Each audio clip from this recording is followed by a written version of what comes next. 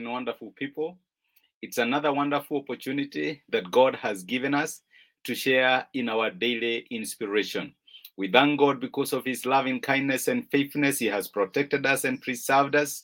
And the question we are trying to answer or to unravel this week and last week has been, is it okay to test God? Should we test God or should we not? And I know we have looked into different scenarios from the scriptures or people who tested God and the outcome was not always the best.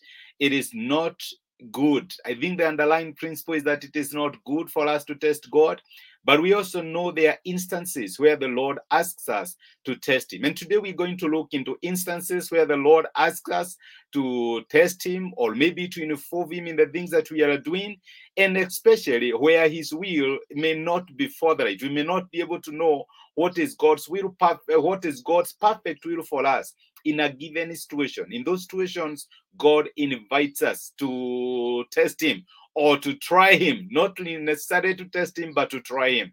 And I want us to look into the scriptures, and especially one example that is given in the first book of Samuel, 1 Samuel chapter 14. And this is an example of a young man called Jonathan. And the background of the story is, it is a time when Israel were actually under the domination of the Philistines. And the scripture says it's like these people are actually living in hiding until one day a young man called Jonathan, that is the son of the first king of Israel called Saul, decided to do something. He decided to take a step of faith. But he also knew that the situation they were in was because Israel was had sinned against God. Things were not okay. God was not speaking to them. And Jonathan needed to know what is God's will for us in this particular situation. Remember, his desire and his interest was not self-serving. He was looking at what would bring the greater good of his people.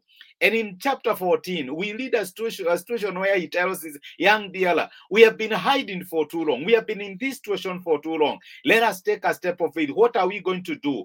We are going to go to the camp of the Philistines. I know they are our enemies. We are hiding from them. We know they have dominated us, but we are going to show ourselves. Let me tell you how it was. They were somewhere down. And then the Philistines were up, in an outpost. That is what the scripture says. If you read the whole of that particular chapter, they were up there. Let me read from verse 8. And this is what the scripture says. Jonathan said, he's talking to his armor-bearer, or the person who used to carry his arms. Jonathan said, come on then, we will cruise over toward them and let them see us. If they say to us, wait there until we come to you, we will stay where we are and not go up to them. But if they say, come up to us, we will climb up, because that will be our sign that the Lord has given them into our hands. So both of them showed themselves to the Philistines' outpost. Look, said the Philistines, the Hebrews are crawling out of their hiding, of their holes where they were hiding in. The men of the outpost shouted to Jonathan and his armor-bearer, come up to us and we will teach you a lesson. So Jonathan said to his armor-bearer, climb up after me. The Lord has given them into the hand of Israel. Jonathan was communicating to his armor-bearer, or wanted to know what is the will of God regarding a given situation through signs. The sign is not an easy one. Remember, they had to climb a cliff. It was actually a cliff that they were to climb. And the sign they had given, if they wanted an easy sign, they would have said, if these people say, let's come down to where you are, then that will be a sign that God has given them to us. But if they say climb up, then we'll know it's dangerous, because it is obvious for somebody to come down where you are rather than for them to demand that you have to climb. Remember, if they had to climb the cliff with his armor-bearer, that means that they would have been tired. And that is the sign that they gave. That is a sign that they trusted God for. They did not look for an easy sign. It was not self-serving. It was a difficult sign that if they say climb and come over to us, then we shall surely know God has given them into our hands. many times. And remember, as we are saying, that this sign was for the greater good of God's people. It was not for Jonathan.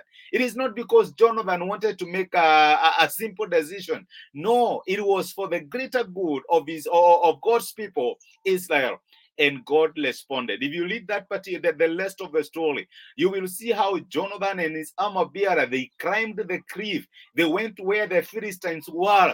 Let me tell you that the scripture says that they were able to loot the Philistines. They defeated them. They were just the two of us until the rest of the army were able to hear the commotion and come and help them. What am I saying? It is okay to ask God for a sign, and that is in a situation where you are not so sure about God's will. But then the sign that you are asking God for should not be self-serving. It's not just be for your own good. It should not be a selfish one. It should be a sign of faith.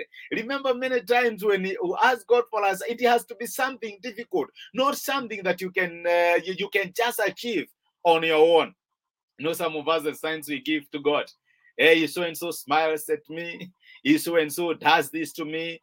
It has to be something that is a bit difficult, like the sign that Jonathan and his armor bearer asked. And then it has to serve a greater good than just meeting your selfish ends. In what situation are you today? And maybe you need God to give you a sign that He is going to be together with you, that He is going to guide you in whatever it is that you are doing for the greater good of His people. It is okay to ask God for a sign. It has to be for the greater good of His people. It does not have to be self-serving. And then don't make it so easy that any other person can copy it. I like saying that when you're hungry and you say that you are hungry, the first person to give you an offer is always the enemy. Why don't you turn these stones into bread? It has to be something that when it happens, it leaves no doubt even to that party that it is actually the Lord who did it.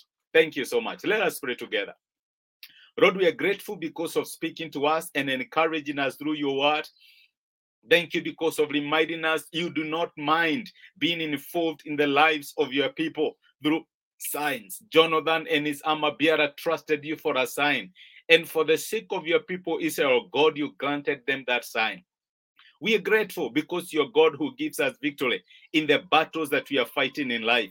It is our prayer that in the issues that we are trusting you for, you will grant us the wisdom and the grace to involve you, that we may see you at work on our behalf, and that, Lord, you may show yourself strong on behalf of your children. I bless my brother and my sister who are listening to me, and I pray that you will reach out to them, that you will show yourself strong and glorious on their behalf in the situations and circumstances of life where they are trusting you for. Be with us and watch over us the rest of this day. For this we ask in Jesus' name.